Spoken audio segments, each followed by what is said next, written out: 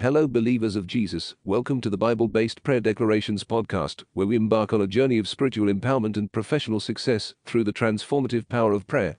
I'm Francis, and today's episode is dedicated to amazing and powerful prayers and declarations for success at work. I encourage you to join us in prayer daily for the next 6 weeks and witness the incredible impact it can have on your career. Segment 1. Foundation of Work as Worship. As God's creation, our work is meant to glorify Him, regardless of our profession. We kick off with Colossians 3:23. Whatever work I do it heartily, as to the Lord, and not unto men. Let this be the foundation of our perspective towards work, understanding that it is a form of worship. Segment 2. Confidence through Christ's strength. Moving forward, we find strength in Philippians 4:13. I can do all things through Jesus Christ who strengthens me.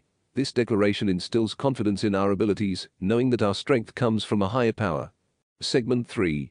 Wisdom, delight, and commitment. As we continue, Psalm 37:34 reminds us that delighting in the Lord leads to the fulfillment of our heart's desires. Proverbs 16:3 encourages us to commit our works to the Lord, trusting that our thoughts will be established. Segment 4. Harnessing the power of words. Let's focus on the words we speak. Proverbs 25:11, Psalms 141:3, and James 3:2 guide us to use our words carefully, seeking grace and wisdom from the Holy Spirit. Our goal is to have words that are like apples of gold in settings of silver. Segment 5. Balancing Work and Sabbath. We address the balance between work and rest. Leviticus 23:3 and Mark 2:27 remind us of the importance of the Sabbath. It is not just a day of rest but a gift from God for our well-being. Segment 6. Declarations of Strength and Courage.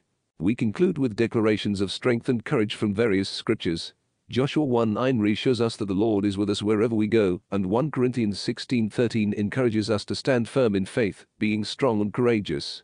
I thank you for joining us on this episode of Bible-based Prayer Declarations podcast. Hope these powerful prayers and declarations for success at work will inspire and guide you.